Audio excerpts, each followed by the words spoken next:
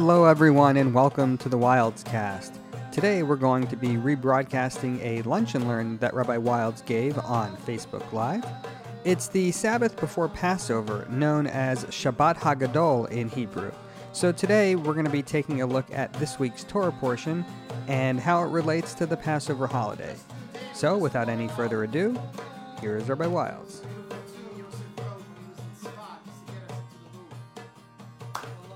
Okay, so I want to begin with an idea. It's going to touch upon something from Parsha, and it's sort of a broader issue, which is a real question that I had when I used to go visit my in-laws, a blessed memory. They lived in a small yeshuv, I would call it, like a little of a settlement in Boynton Beach, Florida. And they lived in this community called Majestic Isles, like 90% Jewish, mostly retirees from Long Island, New Jersey, Westchester. And it's a whole world of shuffleboard and mahjong games and early bird specials, but a very, very beautiful community. And over the years, I got to know a lot of the older people who lived there. And it was amazing because even though most of the individuals with whom I met, at least then, were not observant, there was a later influx of modern Orthodox Jews into Boynton Beach. But when my in-laws bought their home there, there wasn't really much Judaism. There were Jews, but not much of the Jewish religion being practiced so much, but really lovely, lovely people. And it was fascinating because although most of them were not observant, they were extremely proud and identified with the Jewish community, very culturally Jewish. I used to hang out at the pool a lot, as most people do when they go to Florida. And the men walk around the pool with these big chai necklaces, and the women often even speak to each other in Yiddish. But again and again, when I used to get into conversations with them about their children or about their grandchildren, there was this huge connect. One after the next, I would hear about how their children have assimilated in one way. This one intermarried, that one intermarried. This one married a Jew but has nothing to do with the Jewish community. There was one elderly gentleman, bothered me so much. I felt so bad for him, a Holocaust survivor. And I became friendly with him, and he told me that his, at the time, 35-year-old son, who lived in Manhattan, had married someone not of the faith, and so his grandchildren were not Jewish. And I wondered how there was such a gap. How is there such a gap between these parents, the grandparents really there, who felt such an almost visceral attachment to their Jewish identity and to Jewish continuity, and their children, who mostly living in the New York area or elsewhere in the United States, who unfortunately were very much removed from Judaism. And I asked this question because there's something actually quite fascinating in this week's Parsha, in all of these Parshiot in Sefer Vayikra, in the book of Leviticus, which focus really on the life and on the rituals in the temple. And that I think can shed a little light on this phenomena. And this will become relevant to Passover, which, by the way, the Seder is the most widely observed Jewish ritual in American Jewish life. There are more Jews who attend the Seder than Yom Kippur services. So this is a very, very relevant idea as so many of our brothers and sisters come a little more out of the woodwork to get their connection to Judaism through Passover, which, by the way, is going to be very compromised this year. I spent a lot of time this morning speaking to different people, not with their families, and unfortunately, as difficult as this is, as I said this last night at the Ask the Rabbi session I conducted, replace the feeling of I can't be with my parents, I can't be with this family member. I don't remember ever not being with my brother or my dad for the Seder, and this year I'm probably not going to be with either of them. But I'm going to try to replace that sense of loneliness or that sense of that sadness, that disappointment with we're keeping each other healthy and we're trying to contain this terrible disease, this virus, so that, please God, next year we'll be able to be together soon. So that's a really, really important thing to keep in mind when you're dealing with this in the next couple of days. Who's not going to be with who? Replace that sense of disappointment with I am helping to become part of the solution and not, God forbid, be part of the problem. Because even if you're healthy, and even if, please God, you're not experiencing any symptoms, containing yourself as much as possible is going to help contain this whole thing for everyone. So if you're not going to do it for yourself, then do it for everyone else, literally in the world, and particularly here in New York City right now. So there's something in this week's Torah reading that later in the Torah, actually, when God is speaking to Moshe about the life of the Kohen, it opens up with the words, and God spoke to Moshe, speak to the Kohanim, emor el ha-Kohanim, and to tell them that to a dead person you should not become impure. L'meit lo yitamei nefashav. You should not, we know that a Kohen is not allowed to come into contact with someone that is deceased. They have actually alarms in the hospitals in Israel, so that if somebody dies, God forbid, in a hospital in Israel, that the Kohanim are alerted that they either vacate the building or they can go to certain parts of the building where they're not considered to be under the same roof of a mate, of a corpse. And Rashi picks up on the double language, emor ve'amarta, that when God says to Moshe to tell the Kohanim not to come into contact with the dead, Rashi picks up on the fact that Rashi's a great biblical commentator, that it says emor, say to them, and amarta, and say to them, like the double language. So quoting from the Talmud, Rashi explains this double language, lahazhir gedolim al haktanim, to warn the adult Kohanim to educate the ketanim, the minors, their children, that a parent Kohen needs to teach and educate their child Kohen about all the rules and the rituals of the Kohanim.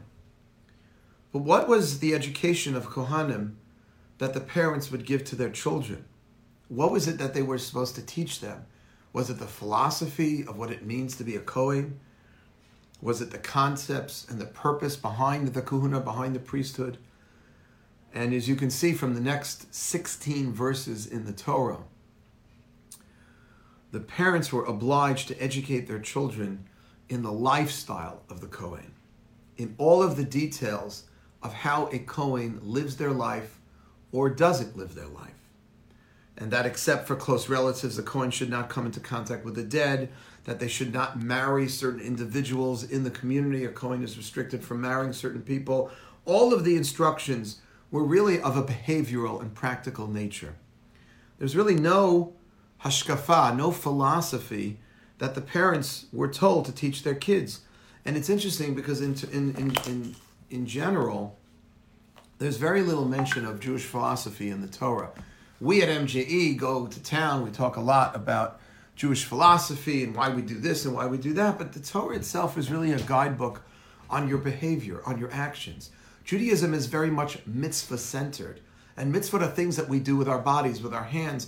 They're not just lofty concepts and ideas out there. They're actually things that we do. We roll up our sleeves, we kasher our kitchens for Passover, we go through all these rituals at the Seder, we lean when we're drinking the wine and we're eating the bitter herbs to feel the enslavement. Judaism's really about the stuff that we do. And I think that's really the way Torah is. You know, and philosophy is important, but you know what gets transmitted from generation to generation? It's not philosophy. Really, it's behavior. It's actions. It's the way we live.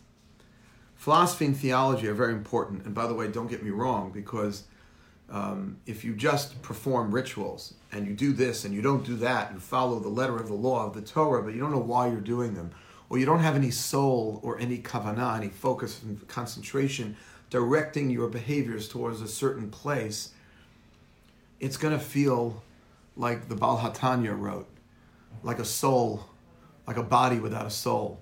It's going to feel empty. But without the mitzvah, these behaviors, these rituals, they're simply not transmittable to the next generation. And this really helps me understand how you can have someone with such a strong Jewish identity, someone who proudly wears that chai necklace around his or her neck and is unable to transmit that sentiment to the next generation.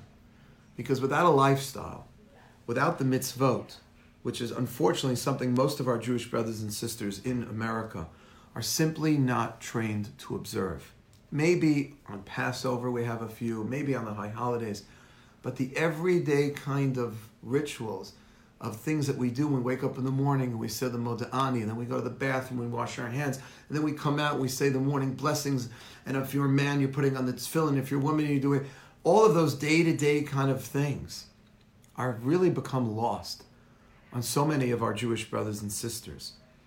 And as a result, I believe that a lot of our grandparents and great-grandparents were simply unable to convey their own deeply held Jewish values to their own children. Because, and I know this as a parent, I can't get my kids to necessarily adopt the way I think. But I can get them to at least see the way I behave. And that's one of the most important teachings for parents and teachers, really, which is not what you preach. It's the walk you walk. It's what you do. Kids in particular. Hang on, I'm just closing my door because I got some noise here. I'm sorry.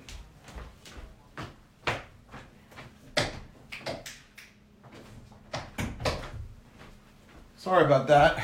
This is not so simple doing this in the home. You know, kids have like antennas for hypocrisy. If a kid sees the parents preaches one thing but does something else, it's the biggest turnoff in the world. And mitzvot are not simply commands. Mitzvot are behaviors, and they are practical ways that we can transmit our most cherished values and our ideas to the next generation. So if we want a child to develop a certain belief or certain value, a certain way of thinking, a certain attitude towards something in life, it has to be conveyed in a concrete and tangible way. If we want our children to be thoughtful and caring, we can tell them to be thoughtful and caring until we're blue in the face. That's not going to make them thoughtful and caring people. The parents have to model that behavior by engaging in acts of chesed, of kindness, of tzedakah, of charity. When that child sees their parents volunteering time for a cause or writing a check to an organization, I'm continuing to speak. I'm sorry. I'm sorry.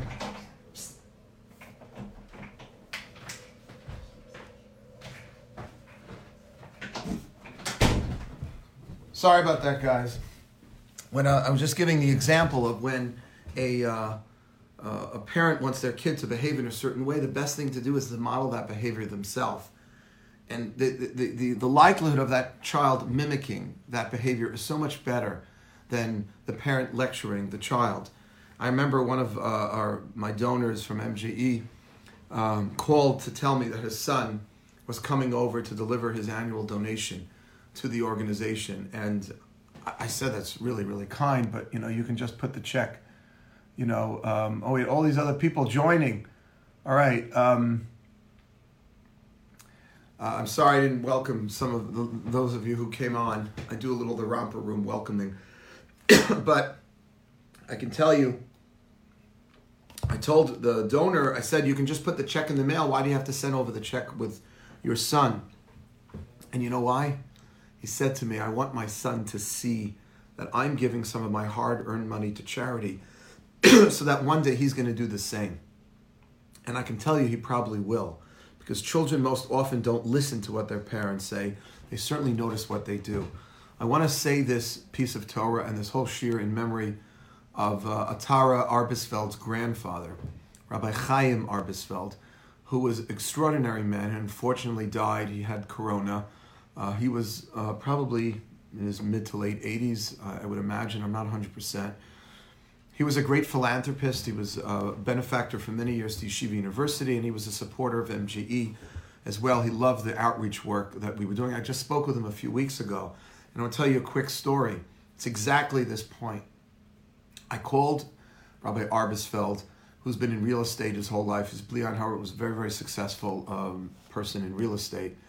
And he had made a very nice pledge to MJE for our outreach work. And I called him up to see how he was going to process the donation. And he said, I'm going to be giving one piece of it, but the other parts will be coming from my 4 children. I said, and I know some of his children. I don't know all of them. I have to call and pay a shiva call now, unfortunately. He said to me, and I need to share this. I share this with 1 or 2 of them, but not all of them. He said to me that when I leave this world, he He said this to me like 2 weeks ago, maybe 3 weeks ago. When I leave this world, I want people to know that it wasn't just me who gave money away, my hard-earned money to charities that I believed in, but I want my children to have that reputation too. And the only one they're going to do that is if they share in this tzedakah with me. So here's mine. I'll be sending mine in, but I've got 4 other children, and each one of them, we're splitting it 5 ways. And I thought that was so powerful. I told that to Atara, and I also told Michelle Selig, Eli and Michelle Selig. Michelle is one of his daughters, lives on the Upper West Side in the 5 towns, and they're very, very special, lovely hosts of MGE. They take our participants in their home in Lawrence for our Shabbatons. And it's all about modeling behavior. It's all about modeling behavior. If I want my kids to learn Torah, probably the least effective method would be for me to preach to them, to tell them to learn. But if they see their mother or father taking time out from the busy schedules to study, there are no guarantees, of course. There are plenty of people who do it and it doesn't work, but it's a lot more effective than preaching. It goes a lot further. Talk is cheap, kids know it, and that's why Torah is mitzvah-centered.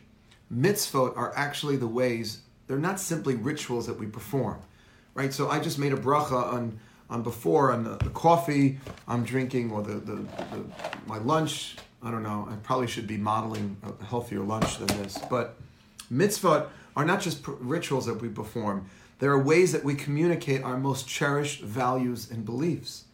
We convey our belief in God's creation of the world. By doing what? By celebrating Shabbat.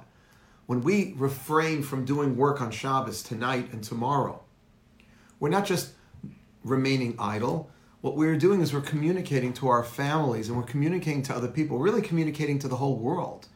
We are bearing testimony that God created the world in 6 days and rested on the 7th. In fact, when you make Kiddush tonight, we always stand for the first paragraph. There's some people that sit for the blessing over wine and sit for the other parts, but you're always supposed to stand at least for the first paragraph of the Kiddush, because Kiddush is about us serving as testimony. And God created the world and everything that's in it. And God rested from, and we are doing the same thing. We stand. You know why we stand? Because when a Jew serves as a witness in a Jewish court of law, the tradition is to stand out of respect. So we convey our belief in God's creation of the world by keeping Shabbat. We transmit the value of gratitude by doing what? By saying these brachot, by acknowledging that God is the source of this great cup of coffee that I just had. Before we eat, after we eat. And I want to throw this in also because Passover is next week, and the Seder. We have all these rituals that we perform at the Seder to express gratitude. I mentioned this last night on my Ask the Rabbi session. When we talk about the the Dayenu song. Dayenu. Sometimes people sing it because they've had enough already by this time. Dayenu means it's enough, but Dayenu means that if God had done this but not done that, that would have been enough. If God had brought us out of Egypt but not smitten the Egyptians, that would have been enough. Had God has split the sea for us but not led us through the dry land to get to the other side, that would have been enough. Now, I said this last night, it's not like it really would have been enough. We want the whole thing. But what the rabbis did was they're chopping up all the different things that God did for us. And that's what we do when we make a bracha. And we do this with regard to our fellow human being. We don't just say, thank you for the lovely dinner. We try to be a little more specific. And when you drill down on something more specific, that makes the expression of gratitude, much more real. Which is why in the morning, we recite the Brachot HaShachar, the morning blessings. We thank God for giving us sight. We thank God for letting us stretch. We thank God that we can walk. We don't just say thank God for life. Because the more specific you are, the more real the gratitude becomes. And that's the way we transmit to the next generation or to other people that we believe in being grateful, in developing an attitude of gratitude. Not by telling people, be grateful. No, by making brachot, by having a seder, by doing whatever it is that we do ritually, mitzvot-wise, that express the notions of gratitude.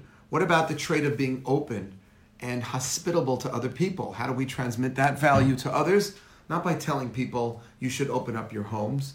Hachnasat orchim, by inviting guests. And we actually say that at the Haggadah on Pesach too. We say halachmanya, we break the middle piece of matzah, and we say anyone who needs, kol dichvin yetze v'yechol, anyone who needs a place, let him come and eat with us. And we mean it.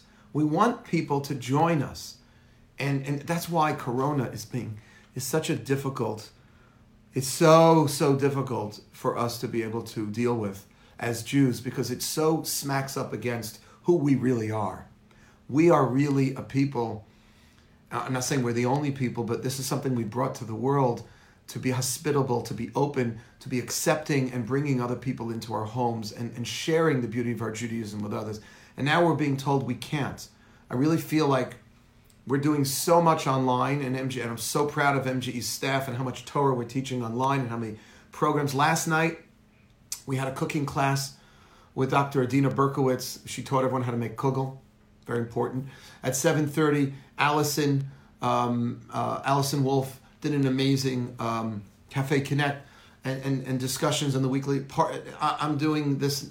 I did an Ask the Rabbi session. Literally, I'm doing every day, but we're not inviting people over. And I would argue that's one of the most important things that we do at MGE, and that's the quintessential way to celebrate Shabbat. So, and we transmit that, and we convey our belief that God responds to the cries of his people. We believe not only in God of creation, we believe in a God of history. We believe that God, didn't just create the world and set the world on automatic timer and took off. But we believe that Hashem stays involved. And you know what represents that? Yetziat Mitzrayim, the Exodus from Egypt. Because the Exodus was the first time that we see God coming to the aid of a victimized and defenseless people and redeeming them from slavery. That's why Passover is such a fundamental holiday in Judaism, and why the Exodus is such a looming large theme throughout our liturgy.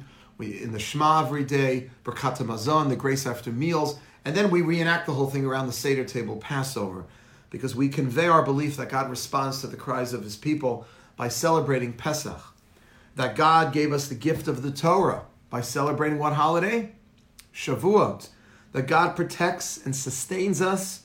We go out and we sit in these little huts on the holiday of Sukkot, that the power of speech and the idea that what we say in life matters, that is transmitted through our traditions of what's called Lashon Hara, refraining from speaking ill of our fellow human being, that we don't engage in gossip, what's called in Hebrew rechilut, that's the biblical term, or the rabbinic term Lashon Hara, something negative about another person, right? You can tell people, only say nice things. If you don't have something nice to say, don't say something at all. We've all heard it a million times. But if you grow up, or you don't grow up and you start learning, you can start reading and studying the laws of the Chafetz Chaim's book of Shmirat HaLashon, of the book that he wrote of how to guard our tongue and what are all the rules and the laws and how to apply it in this situation. When is it okay for me to say something negative about someone else? There are exceptions to the rule.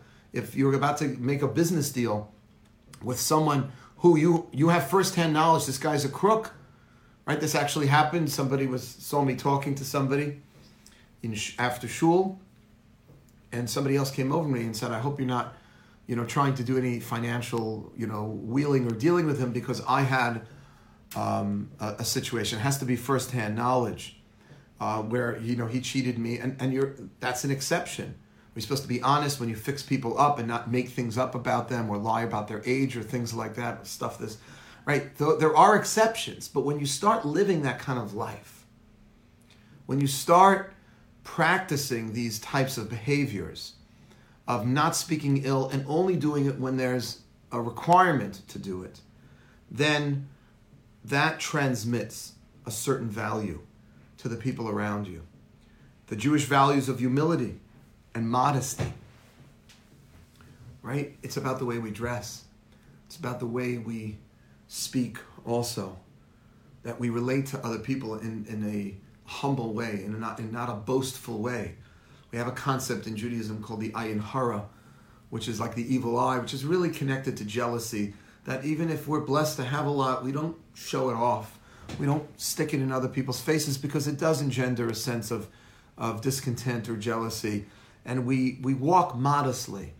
And that is the famous verse from the prophets, that we don't just walk with God, we walk humbly with God. And if we have, it applies to the way we dress. Just because we have something doesn't mean we show it off. It could be money, it could be our bodies. That's why being a modest person is not simply about the way you dress, or any of us dress, but it is an expression of modesty. The way we speak, if we're just constantly boasting. I always feel that like Facebook and all of this it's incredibly important. And without Facebook, I wouldn't be able to communicate with you right now. Without Zoom, without all of this technology. So I think it plays a very significant role, even in religious Jewish life. But it does suck us into showing things off all the time. Look how beautiful this is. Look how awesome I am. Look how often do we post, our failures on Facebook? Look, I failed, or I got fired, or my girlfriend dumped me. So it's a little of a fake book sometimes, Facebook. On the other hand, it could be used really powerfully, and the world is really relying on technology right now. I have 4 kids at home, and thank God their education is definitely suffering a little. It's not the same, but not as much. And MG is teaching more classes than we ever did before. And thank God for Facebook, and thank God for Zoom and for technology. I was thinking about this. I think Daniel Wallach, I don't know if he's on here, he said to me, like, can you imagine if this happened 20 years ago, right? Our ability to communicate with other people would have been so much more dampered, hampered. So we should, but the idea of relating to each other modestly, not constantly boasting and showing off what we have. Look what a great body I have. I'm going to show you that. Look how much money I have. Look at this gorgeous house I just bought. So now that doesn't mean we shouldn't feel good about the way we look, or good about the money we make, or how we, the things that we buy. We're not an ascetic religion. It's a nuanced point. We're not. We don't have to hide if we have something really, really nice. We should enjoy it, but we shouldn't wear it on our sleeves. Not our religion, and not our material blessings either. On Purim, we can sit around and talk about Haman and his evil plot to annihilate the Jews of Persia. But if we want to ensure that one day our kids are going to tell that story to their kids, then we need to go, we can't do it now, we need to go to shul and read from the Megillah. We were one of the first synagogues or organizations to shut down. We didn't have a Purim party this year. I keep walking by the Jewish Center where MGE is based, and I see the 2 flyers in our window on 86th Street. One flyer is for our Purim party, which never happened. It happened online. And the second flyer is for the MGE dinner, which was supposed to be March 24th. We are booked at Lincoln Square Synagogue for June 9th. So mark your calendars. We're hoping that we're going to be able to make that on June 9th. If we can't, we'll push it off even further, but it's there. But, we weren't able to get together, and I'm actually quite proud that we decided. I want to thank my friend Ezra Cohn, who he was really the one who urged me that we should close down, because even though we're a 20s and 30s group, people get corona. It's not as threatening, but we want to be part of the solution, not part of the problem in containing this, and not, God forbid, spreading it anymore. But getting back to the theme, if we want to make sure that our kids will one day, thank you for the thumbs up, I appreciate that. If we want to ensure that our children are going to tell this story to theirs, the Purim story, or any of these stories, and we need to come to shul, we need to hear from the Megillah, we need to send mishloach manot. When your kids see that you're sending these food baskets and you're giving gifts to the poor, and by the way, opportunity now to give gifts to the poor so that poor people can celebrate Passover. It's called ma'ot chitim. It's called money for wheat. It's literally to have money to be able to contribute to people that need money for the holiday. You can go on the Jewish Center website, and they have a button there you can click and make a donation, and that money will go to poor people to enable them to enjoy the Passover holiday. We need to perform rituals and mitzvot if we want to successfully transmit our beliefs and our values to another generation. And mitzvot are vital for Jewish continuity for another important reason. If approached correctly, they can shape us in a way that nothing else can. And I've seen this in my outreach work countless times. Judaism becomes so much more attractive, and a much more attractive way of life to those of us perhaps who are not raised with it, when you see its transformative power on the people observing it. I'll give you a story that illustrates this. One of our participants was a young woman who became more, observant in the ways of Torah and mitzvot. And she shared that she was raised in a home very much removed from anything Jewish. And when I asked her what sparked her renewed interest in Judaism, what brought her to MJE, to just even looking into this, she said it was something that happened when she was a student in medical school. It's really interesting. She shared that when they brought out the cadavers for the students to work on, most of the class exhibited either a kind of numb and even some callous kind of attitude, some even disrespectful, when they were working on their cadavers. But there was one student in the class, was a young man who seemed to relate to his cadaver in a much more respectful manner. And when she saw that his behavior was attributable to his Jewish religious background, she was intrigued. And she began to inquire into Judaism's approach to death. And she was impressed with the Jewish concept of what's called in Hebrew kavod hames, the honor that Jewish tradition accords to the dead. And that inquiry led her to study more, and eventually led her to take on a life of Torah and mitzvot. I've been in touch with a number of rabbinic colleagues. We thankfully at MJ haven't had to deal with this directly, but I'm in touch weekly with about 30 other rabbis from the Manhattan area. A lot of my friends and colleagues who are rabbis of all the shuls in the city, and how to deal with congregants who unfortunately are passing away, whether they have corona, they don't have corona, when you can't have groups coming to the funeral, when you literally only have a handful of people at the gravesite ceremony, very, very difficult. Do you do the tahara? Do you not do the tahara?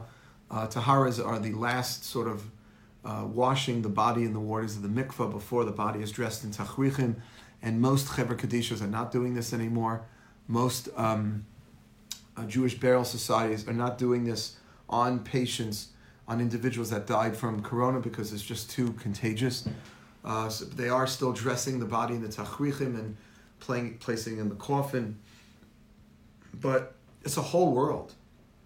And I know it sounds very dour and sad, and I don't mean to bring that up so much. I'm trying to keep these messages up and positive. But there's a whole world of kavod hames, of giving respect to those who are deceased. And when this woman saw that this guy in her class, that when his cadaver was out, he never just spoke idle chatter around it, and he was respectful, and he saw that his ritual life it changed him. It made him more aware and mindful. So much of mitzvot are there to make us mindful of things that we're mindless about. When she saw that, she was impressed. She saw that it was the Torah's lifestyle that imbued this young man with the sensitivity that he displayed. And so mitzvot really have the power to shape us in a way that will ultimately make Jewish life even more attractive. An attractive alternative, I should say, really, to those who are not raised with it. Now, simply performing mitzvot in and of itself does not guarantee anything. And I think I would say more in the Orthodox community, could be doing a better job of articulating the whys behind the mitzvot and the spiritual benefits that mitzvot offer. That we say blessings not just because our sages said we have to, but because we want to become more grateful people. That we put down the iPhone for 24 hours on Shabbat, not just because electricity is prohibited on the Sabbath, but because Shabbat is designed to help us create deeper connections with each other. Something which technology, for all of its worth and how helpful it's been to us during this period of time, technology, we know too much of it can hinder that. But ultimately, Judaism is living a lifestyle. It's not simply philosophy. Only a lifestyle can have that impact on us. The famous French philosopher René Descartes famously said, "I think, therefore I am."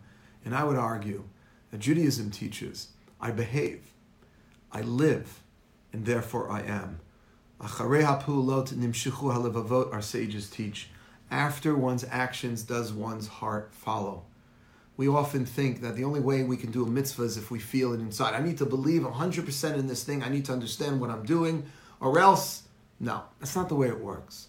Sometimes you need to live in a certain way. Sometimes you need to perform a certain behavior, a certain action, a certain ritual, and that behavior then can start having an impact on the soul, on the emotions. So, if you're not accustomed to helping that little old lady cross the street, by the way, don't help her today. Wait for Corona to pass. Social distance yourself, even from the nice little old lady trying to get across the street. But when this calms down, please God, and we can get back into contact with each other, and you're not accustomed to doing that, and you're like, oh, I don't want to be a hypocrite. No, it helps you. When you go out and you do things for other people, it affects you internally. I think I shared this before in one of the other classes. I was once counseling a couple, and this happens often. And they said, Rabbi, I was doing their wedding. I said, Rabbi, we're not going to have a kosher wedding. We thought about it, but we don't want to be hypocrites because we don't keep kosher in general. So why would we have a kosher wedding? Besides the extra added cost of all the... I'm going to get to your questions in a minute. I'll stop talking in a second and take some questions. We'll finish up. But it's interesting that... they didn't feel like it was right to have a kosher wedding because they don't keep kosher and they don't want to be inconsistent, or they don't want to be seen as hypocritical. Like, we're such holy Jews. We don't really do this in general. We shouldn't put ourselves out that way. And I said, hang on. You hired a rabbi here to do the wedding. Why don't you just do it in any old way you want? Because you want to do it the right way. So it's a sudas mitzvah. The meal that you have at a wedding is also a mitzvah meal. It's not just any random meal. And a sudas mitzvah, should be a kosher meal. So even though you don't normally do it, that's not being hypocritical. That's aspiring. That's sort of living up. And who knows what impact that mitzvah will have on you. I used to be very cynical about these Chabad guys who you see on the street putting on tefillin on people. I used to be like, what are you doing? Who knows if this guy even believes in God and you're wrapping this leather straps on his arm? Really? And now I saw the Rebbe's brilliance, the late and great Lubavitcher Rebbe, because he understood he understood that mitzvahs don't have to always work from inside out, that mitzvahs can work from outside in, that the things that we do behaviorally and ritually can influence us, the way we think about life, the way we feel about things. And we don't always have to have the perfect mindset. Oh, I'm not feeling like... No, you wait for everything to align perfectly. Nothing in life's going to happen. Just do the mitzvah. The ethics of our fathers teach mitzvah goreret mitzvah. One mitzvah causes you to do another mitzvah. And that's what the Rebbe's brilliance was about. He understood that maybe this Jew has never seen a tefillin. It's going to think it's weird, but there's something about the experience of performing a mitzvah. How many Jews are keeping Shabbos all the time now, and they weren't raised to do so because someone got them to do one Shabbos, and they were like, oh. And it wasn't because they convinced them that God created and He rested, and we have to do the same, and we have to stop being attached to this and that, or all these lofty philosophical ideas. Some people come into Judaism like that, 100%. But most people do it because it feels good. Most people do it because it's something that's resonating with them. They're doing some mitzvah, and it's speaking to them, it's impacting them, it's changing them. And you don't always feel the change as it's happening. It's incremental. It's little by little. And if we want to be able to pass on to the next generation whatever it is we believe in, then the last thing we need to do is preach. We need to behave. Keeping mitzvot isn't just good for the soul. It's the secret to Jewish survival. And I thought that would be a nice message because it's connected to Passover, of course, for all the connections we made before. But it's also connected to this week's Parsha and all of these Parshiyot in Sefer Vayikra, in the book of Leviticus, that talk about the Kohanim. Emor v'amarta, it says. Tell the Kohanim and tell. Why double language? Because they were supposed to educate their children and how to educate the next generation through modeling. Modeling. That is the best way to teach. I want to see what some of the questions that some of you have had the whole time. Okay, these are just people who came on. What a beautiful group of people we have here. Thank you all for listening. Sorry I'm getting so in your face here. Seeing my father kiss his tzitzit, Rob Brody, speaks volumes. Right, those little things make impact. Now, there will be lots of people that won't necessarily carry on the traditions of their parents and grandparents. But, I just spoke with someone a few days ago about all of the mitzvot that he is going to be doing to prepare for Passover, because he had a grandfather who was very, very strict when it came to Passover. So although he doesn't really keep kosher during the year, he wants to go kosher for Passover. And that's not a hypocritical or inconsistent thing, because something touched him when he was younger in terms of the way he saw other people doing this. I want to see on the other, Elliot Bickoff, welcome. Thank you, Benjamin, for putting all this here. I'm sorry we didn't use the handout today. Ben Rohr, what an honor to have you. Jonathan Brody, we are inviting to learn Torah. Come and be a part of classes while social distancing. We are an open community. Thank you, Jonathan Brody. You should all know here, one of the great things, there have been a lot of positive things, believe it or not, coming out of this corona. Mostly negative, but some good positives. One is reconnecting with Jonathan Brody, who helped MGE build MGE downtown years ago and is still promoting MGE to this day. Really, thank you. Welcome, Jessica Barish. Just seeing if anyone has any questions. Jordan Sudberg, what a pleasure. Bita, Marcus Freed, Ron Brody.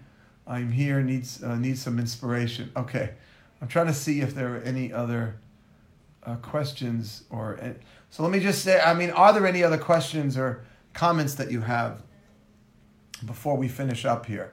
That's the message I wanted to leave you guys with. Let me give you a quick commercial. Tonight at 6:15, we are, like every Friday night, we're going to be having Kabbalat Shabbat, and it's officially the 6th year anniversary of Friday Night Lights. Rabbi Joshua Klein helped us start FNL. I'll tell you who the rabbi who really kicked it off, and that was our teacher, Shuki, and my teacher, Rabbi Shlomo Riskin. He should live and be well. Rabbi Riskin, 6 years ago, came to me and said, "What is MGE missing?" And he had some donors who wanted to help out. That was the first and probably the last time that a rabbi will come to me with funding. Yeah, that was pretty unbelievable. And I said, Rabbi Riskin was my principal. I went to his high school and stayed close with him throughout the years. He's an unbelievable personality. And Rabbi Riskin, I told him, I said, we do a beautiful Friday night davening whenever we have those monthly dinners at MGE. Each of our 3 sites has a monthly Shabbat dinner. They're on recess right now, of course. And we always have a beautiful Kabbalat Shabbat, but we don't do it on the other, Friday nights. It would be great if we could do it every Friday night, but we would need funding for this. And Rabbi Riskin turned back and said, I'll get you the funding, but I want you to use music. Start it before Shabbos so you can use music. And it's been going strong for 6 years, and I have to tell you, it's building momentum since Corona. Our numbers are actually significantly more. They've always been good, and kudos to Rabbi Joshua Klein for keeping this program not just alive, but growing and thriving. It's getting bigger and better. Every Friday night, I want to thank my son Yosef with his beautiful voice and guitar. He's been just giving a lot of spirit, and I have my 2 other sons here. We're singing together. Please join us tonight at 6:15. I forgot exactly what time candle lighting is. Jill, if anyone's out there, if anyone wants to yell candle lighting time, or you can actually just post it here if anybody actually knows the candle lighting time. What we do is, Price, thank you for your kind words. I'll say something to Shabbat HaGadol. It's a very important Shabbos. So we're going to do the Kabbalat Shabbat, and then we'll be lighting the Shabbat candles like 7. I have to see what time candle lighting is. We end it off with the lighting of the candles, and then we start Shabbat, and then we have Dullah Saturday night. Yes, Joshua Klein is a magic mensch. Oh, I love that line. So Shabbat HaGadol just means the big Shabbos. The Shabbos before Passover is called Shabbat HaGadol. It's called that for 2 reasons. Number one, recount the great miracle that took place when our ancestors were going to leave Egypt. God told the Jewish people to take the lamb, which was the Egyptian god, and to slaughter the lamb publicly, like an act of defiance. and nothing happened to the Jewish people. The Jewish people were spared. And that's Shabbat HaGadol. Oh, Rachel, candle lighting 7:05. Thank you so much. So we're going to go from 6:15 to 7:05. And then at 7:05, we're going to be lighting the candles. Jill will lead us in that. And the second reason is Shabbat HaGadol, because there's so many laws and rituals and traditions to get ready for Passover. Rabbis usually give a Shabbat HaGadol drasha, like a long sermon. And we did an Ask the Rabbi instead last night, which is what we always do at MJE instead of that. And so it's a big Shabbos because people are getting ready for Passover, and it recounts that great miracle. Want to also just mention, so we're going to do 7:05 as candle lighting. According to Rachel, Jeff is telling us it's 7:08 per the Chabad calendar. Okay, we can't get to agree on anything, can we? 2 Jews, 3 opinions, right? Thanks, Jeff. Want to mention also a couple of other important things. We will, if you are alone for the Seder, MJE has organized, we're doing this together with the Jewish Center. We will be organizing my good friend Yonah Bookstein. I called him up, he's in LA, to be able to Zoom in to your Seder if you are alone or you don't know how to run your own Seder. Let me explain to you how that works very, very briefly. You will not be seen or heard, but you can watch and listen to Rabbi Yonah, who in real time, 3 hours earlier, right, in LA, will be leading a Seder. We're going to probably start it at around 7 p.m., but the Seder part won't start probably until about 7:30 or so. But candle lighting on Wednesday night, I believe, is 7:28. So you need to put candle lighting is 7:10, and you got that 18-minute window. So you have till 7:28 to put on your Zoom. And that's one of the ways we're dealing with people being alone. You will have Rabbi Yonah Bookstein, very, very talented, entertaining rabbi. He's a colleague and dear friend of mine for many years, coming to you through Zoom in order to deal with some of the halachic issues of being captured on film. So it's not a problem for him because it's not the holiday yet. So you just, before Yom Tov starts, you just put on the Zoom and press stop to the video and press mute to the audio. So you can see and hear him, but he can't see or hear you. And that will get around the halachic issues involved in being captured on film on the holiday. I know there are some rabbis from Israel who are okay with that, who think the back and forth Zoom thing is okay, and there is such an opinion. The opinion that I consulted with Harav Shechter from Yeshiva University, who I consulted with, he thinks it is an issue for you on the holiday to be captured by a video. I'm not telling you what to do, I'm just giving you the different opinions. There are rabbis in Israel who think it's okay as long as you don't tape it. But according to everyone, you need to set it up before the holiday starts and just leave it there. And you can keep it on your dining room table. I think this is very important for people who are alone, and the reason we went together on this with the Jewish Center is the Jewish Center has some elderly people who are alone, and they need somebody walking through the Seder with them at MGEers. We have some MG participants, unfortunately, are alone for the Seder, and could really use both emotionally and educationally somebody there walking through the Seder. I can think of nobody better than Rabbi Yonah Bookstein. We can only really organize it for the first night, so at least we have that. We will be getting to you information about that probably on Monday of next week.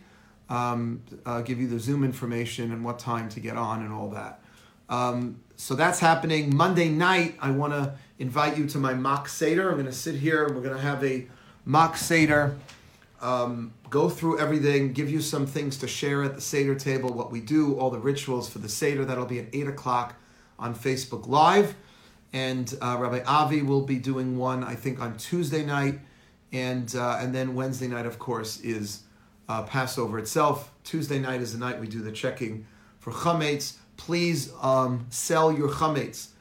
You can do it through MJE. Just go on the MJ website, or hopefully you've been getting the emails. It has all the information to go online and to sell your chametz. You just take the chametz you want to sell and put it in some area of your home that you don't inadvertently pick it up over the holiday, or just put some paper around it. You can just leave it where it is, and you can sell your chametz.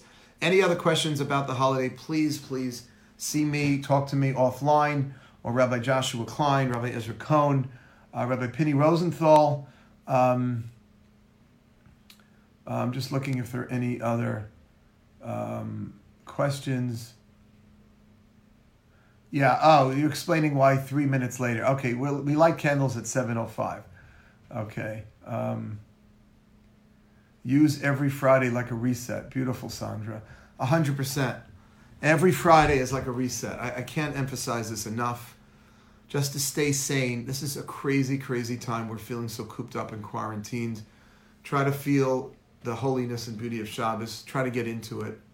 We're trying to give you the tools to do that. We're trying to give you the inspiration. I want to thank Yosef also for his meditation. This morning he had a beautiful crowd. Try to really use Shabbos to feel a little peace. And just stay safe, stay healthy, and keep pumping yourself with positive and good energy. Please keep calling your parents, your loved ones, your grandparents. Tell them how much you love them, you're here for them, and have a holy and beautiful Shabbos. We'll hopefully see you back for Kabbalat Shabbat at 6:15. Have a great day. Thank you all for participating. And a good and Erev Shabbos.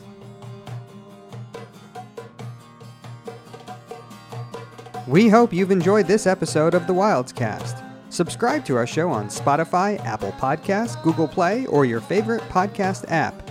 If you haven't already, please leave us a review on the Apple Podcast Store.